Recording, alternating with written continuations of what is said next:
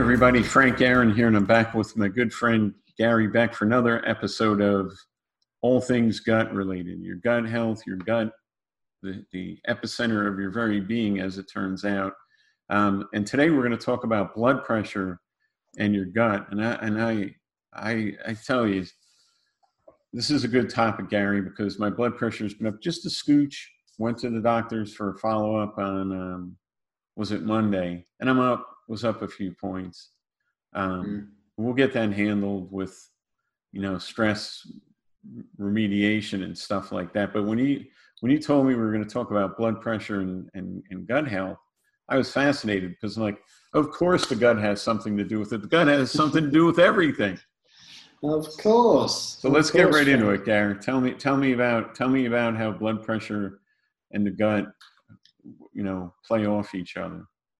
Yep. Okay, Frank. Good to be here again, and happy to be talking about this all important topic. It's to many of us, I guess we would think, well, yeah, what the heck does the gut have to do with blood pressure, and why? Well, what doesn't it have to? The bigger answer is what doesn't it have to do with? Because every time we turn around, you're telling me something else that the gut is, related to or involved with. So, like I say, of course, the gut has something to do with it. So, yeah. Yes, I think our listeners will be getting that point now that our gut does influence absolutely everything. And when it comes to blood pressure specifically, Frank, there's actually a number of different ways or a number of different mechanisms that may come into play and influence the blood pressure in a not so positive way. On the other side of that, of course, there are many things that we can do to help blood pressure, but that's another topic. The reason I want to talk about blood pressure today is because it's still, so cardiovascular disease, Frank, is still the biggest killer out there. And that's a sad reflection on really our understanding of the body and to some degree just talks about the problems with the medications that are prescribed. They're not really dealing with the problem. Yeah, you mentioned that to me privately last week, that you said for all the years and all the money and all the time we've put into this, we're still toppling over from heart disease left, right, and center.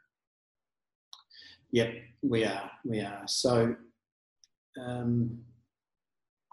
let's just get going and mention a number of the mechanisms, and hopefully that'll make sense to people.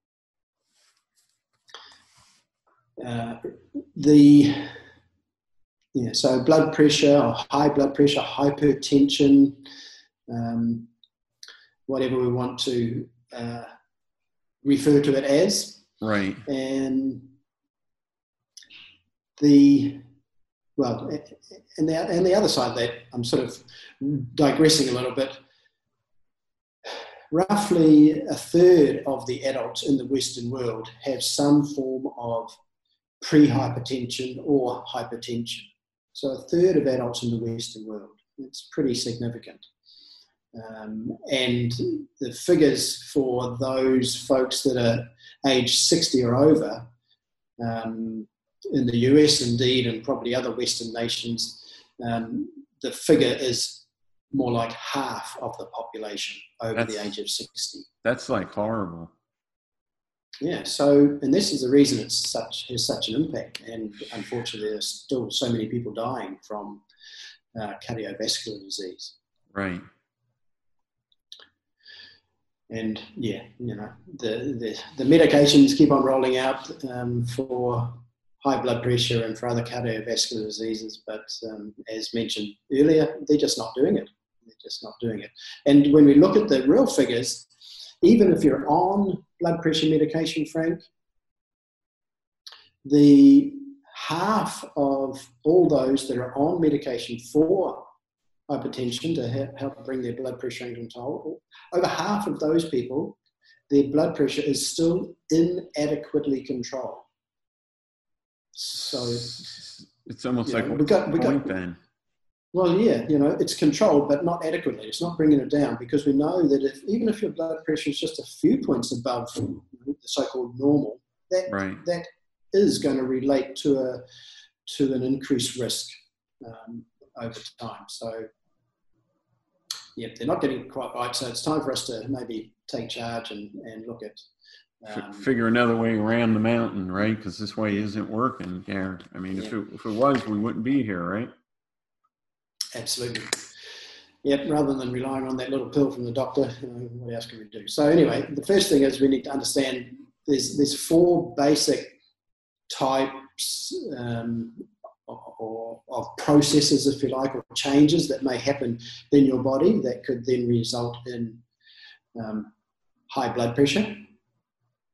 And one of the interesting things is that those 4 mechanisms, when we look at the people from those 4 different processes, if you like, they all have several things in common. And guess what they have in common, Frank? Poor gut health. Oh, hey, go to the top of the class. What do I win? Where's my prize? We'll talk about that later. So one of the things that is observed in these people is that they have a decreased diversity in their gut microbiome. So that decreased diversity, which we've spoken about, is yet one of the common observations. Now, the second is that they all have a disordered or dysbiotic microbial structure. So we've got the decreased diversity and we've got the altered dysbiotic structure. So that means that we have not got the right balance of the good versus the not so good. So you don't have enough variety, and then what you do have isn't the right balance, is what you're saying. Exactly. Yep, you got it, Frank. Perfect. Yep. And the third point is that they all have an altered, or more likely a reduced ability to produce some of those important metabolites in our gut. And these are the things that result from the fermentation that naturally happens, Frank. And in that fermentation, we've got the production of what we know as short-chain fatty acids and neurotransmitters. So with a alteration in that process, we're not producing enough of these other helpful components. So as you see, with those 3 factors, this certainly goes some way to explain how the gut certainly may be related to high blood pressure. It's very interesting. Just having the right biodiversity. We've talked about this before. You don't think about it, but it's like it's almost like having a zoo. You want to have a bunch of different species to keep the crowd entertained. And if your stomach just has a few of this and a few of that and not in the right amounts, you're in trouble. You'll function. It's amazing how well the body will continue to function until it doesn't function anymore or any longer. Like it sure tries. It has a will. Your body has a hell of a will to live, Gary. That it'll put sure up does, with. Frank. So I think we've talked about this in the past. What a miracle it is that we beat up on it. We don't take care of it. We don't get enough sleep, enough water, enough sunlight. This, that, and the other thing. And yet it keeps moving and keeps wanting to keep us alive. So surely it's not a lot to ask to get some love from us. It just seems like a sensible investment. Yeah, I agree. And yeah, I kind of like the way you put that. Yeah, the zoo with the whole range of different animals is nothing more disappointing than going to the zoo and seeing the little enclosures or the space for animals, and the animals aren't there. Yeah, so let's just dig into that a little bit, Frank. So we know that dysbiosis, remember, is about imbalance in the gut microflora and the gut bacteria. Right. So with any level of dysbiosis, then generally what's going to result is there's going to be a lower level of production of some of those really important metabolites. And these metabolites that are produced directly through the fermentation in the gut, the fermentation that's results from the presence of the bacteria. So, and of course that's completely normal. This is a normal part of the process of how our body's designed. So it should be at a level where we don't feel any discomfort, of course, we don't get any overt signs, things like bloating or flatulence or whatever. So it's just fermentation. Don't get sort of too overwhelmed by it. It happens in the gut and it shouldn't be something that we're 100% aware of. It just is what these bugs in our system do.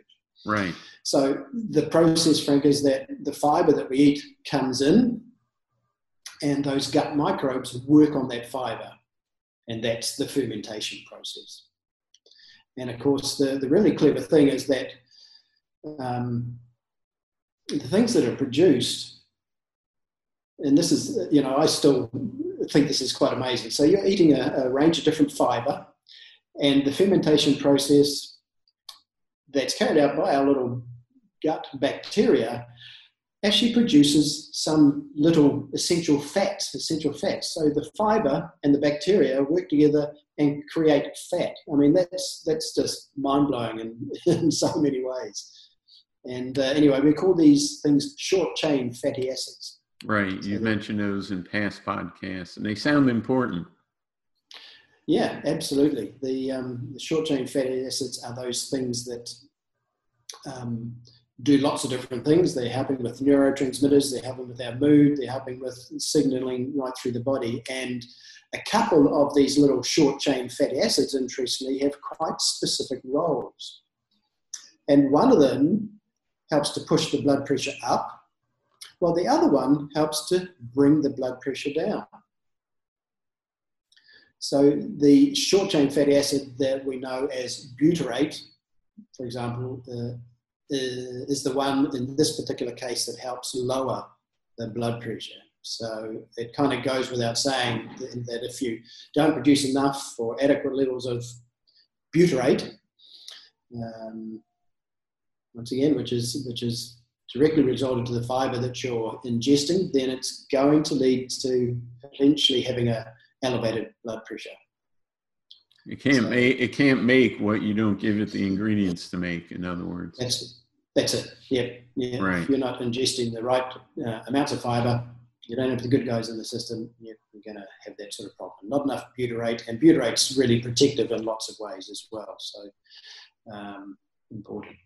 So the next reason that I just want to mention, Frank, is if you eat too much salt, then you may well have elevated blood pressure as a direct result. But why is that? So if you're the sort of person that eats lots of processed food or adds lots of salt to your food, then what happens is that salt pushes your electrolytes out of balance. So electrolytes are those minerals in your blood that help to maintain the right electrical activity. Right. And understand that our body is basically like a battery in many ways, and adequate hydration and the right electrolytes will allow the battery, that is our body, to operate normally.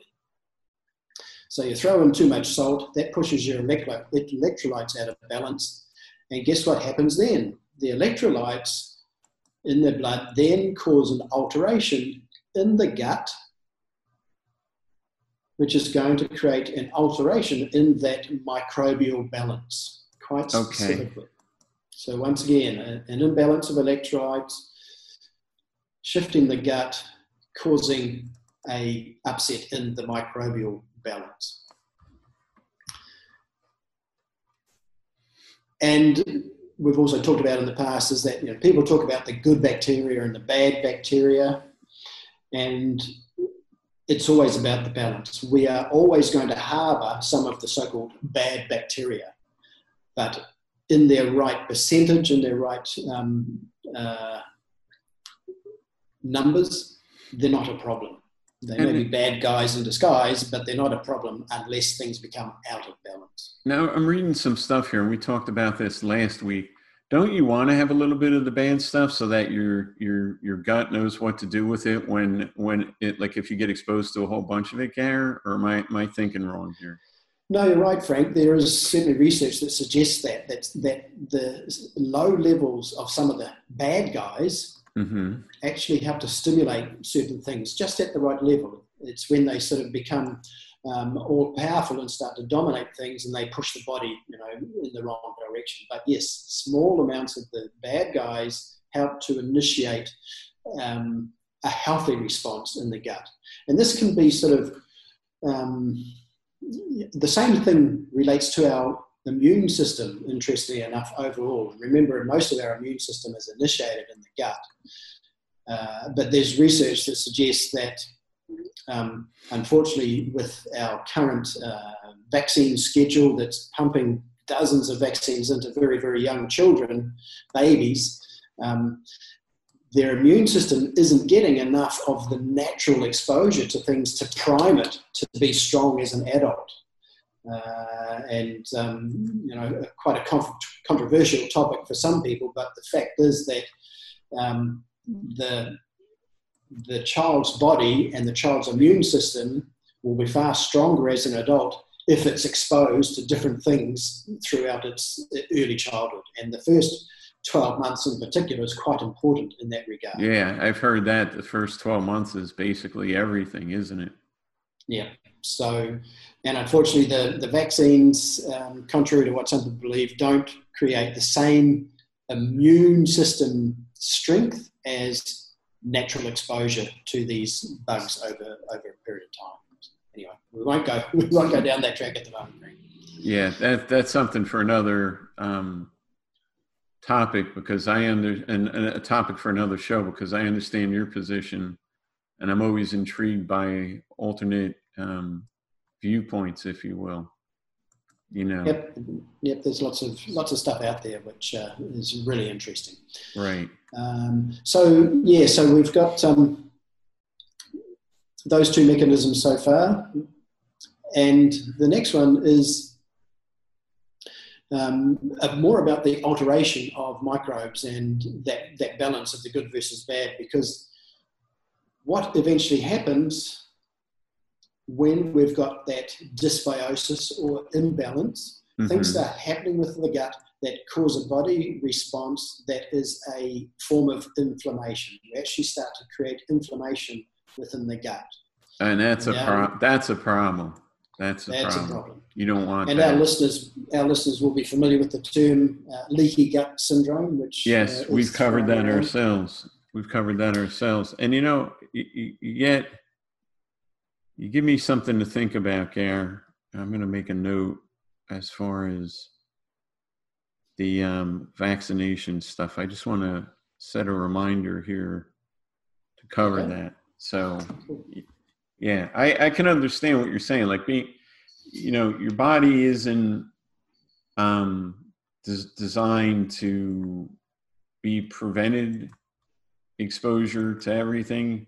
Your body, and I'm not taking a pro-vax or anti-vax stance, but I can see the sense or the logic in saying, your body needs to expose to a little bit of everything, because if you're the boy in the bubble, and you're constantly protected, quote unquote, against everything, you don't ever develop immunity. I mean, it's a simplistic argument, but surely there's something to that, right? Yeah, absolutely, Frank. Yeah, there's plenty of research documentation that talks about that exact thing. So, okay. Yeah. So I don't want to go down that rabbit hole, but that's something for another show. We want to plant that bookmark in your brain, dear listener and viewer, that we're going to cover that for you down the road a little bit. So continue, Gary. You always bring up so many good subjects that I'm constantly looking and taking notes and open up new pages here in my browser and things to figure out and such. So thank you for that. Excellent. So dysbiosis, gut imbalance, inflammation, or leaky gut, and the thing with that, Frank, is that when we have this change that leads to inflammation doesn't just stay there in the gut where it's initiated or wherever. That inflammation ultimately spreads, even though it's on a cellular level. It's unlike an achy joint or whatever. We're not necessarily aware of the pain, but the body is under stress, and that inflammation actually ultimately becomes systemic. So the gut inflammation will lead to vascular inflammation. It leads to all kind of trouble, is what you're telling me. That's right. So that gut inflammation will ultimately lead to changes in our blood vessels themselves due to the inflammation. And that action is once again going to push the body towards a hypertensive state, towards having high blood pressure. So yeah, so those sort of three key areas. Another mechanism, which I won't really dig into too much, is of course related to stress. Yeah. And we know that fight or flight mechanism pushes the body to produce extra stress hormones. Those stress hormones go into the blood, and everything within the blood has to alter. And that itself then can alter the hormones that control our blood pressure. And of course, many people are very familiar with the fact that when you're under stress, your blood pressure is going to be directly affected. Yeah, at that point, Gary, it's just like anarchy. Is when the stress is running the show, you're stuck. You have a problem. Yeah, particularly if it's ongoing or persistent, Frank, that's when it's a problem. A little bit of short-term stress, not a problem. Our body actually thrives on that and gets primed to be stronger. But yeah, it's when it's continuous or over a long period of time, that's a real problem. So basically, if you continually expose it, obviously you're chipping away at stuff, and it's just no good. Yep.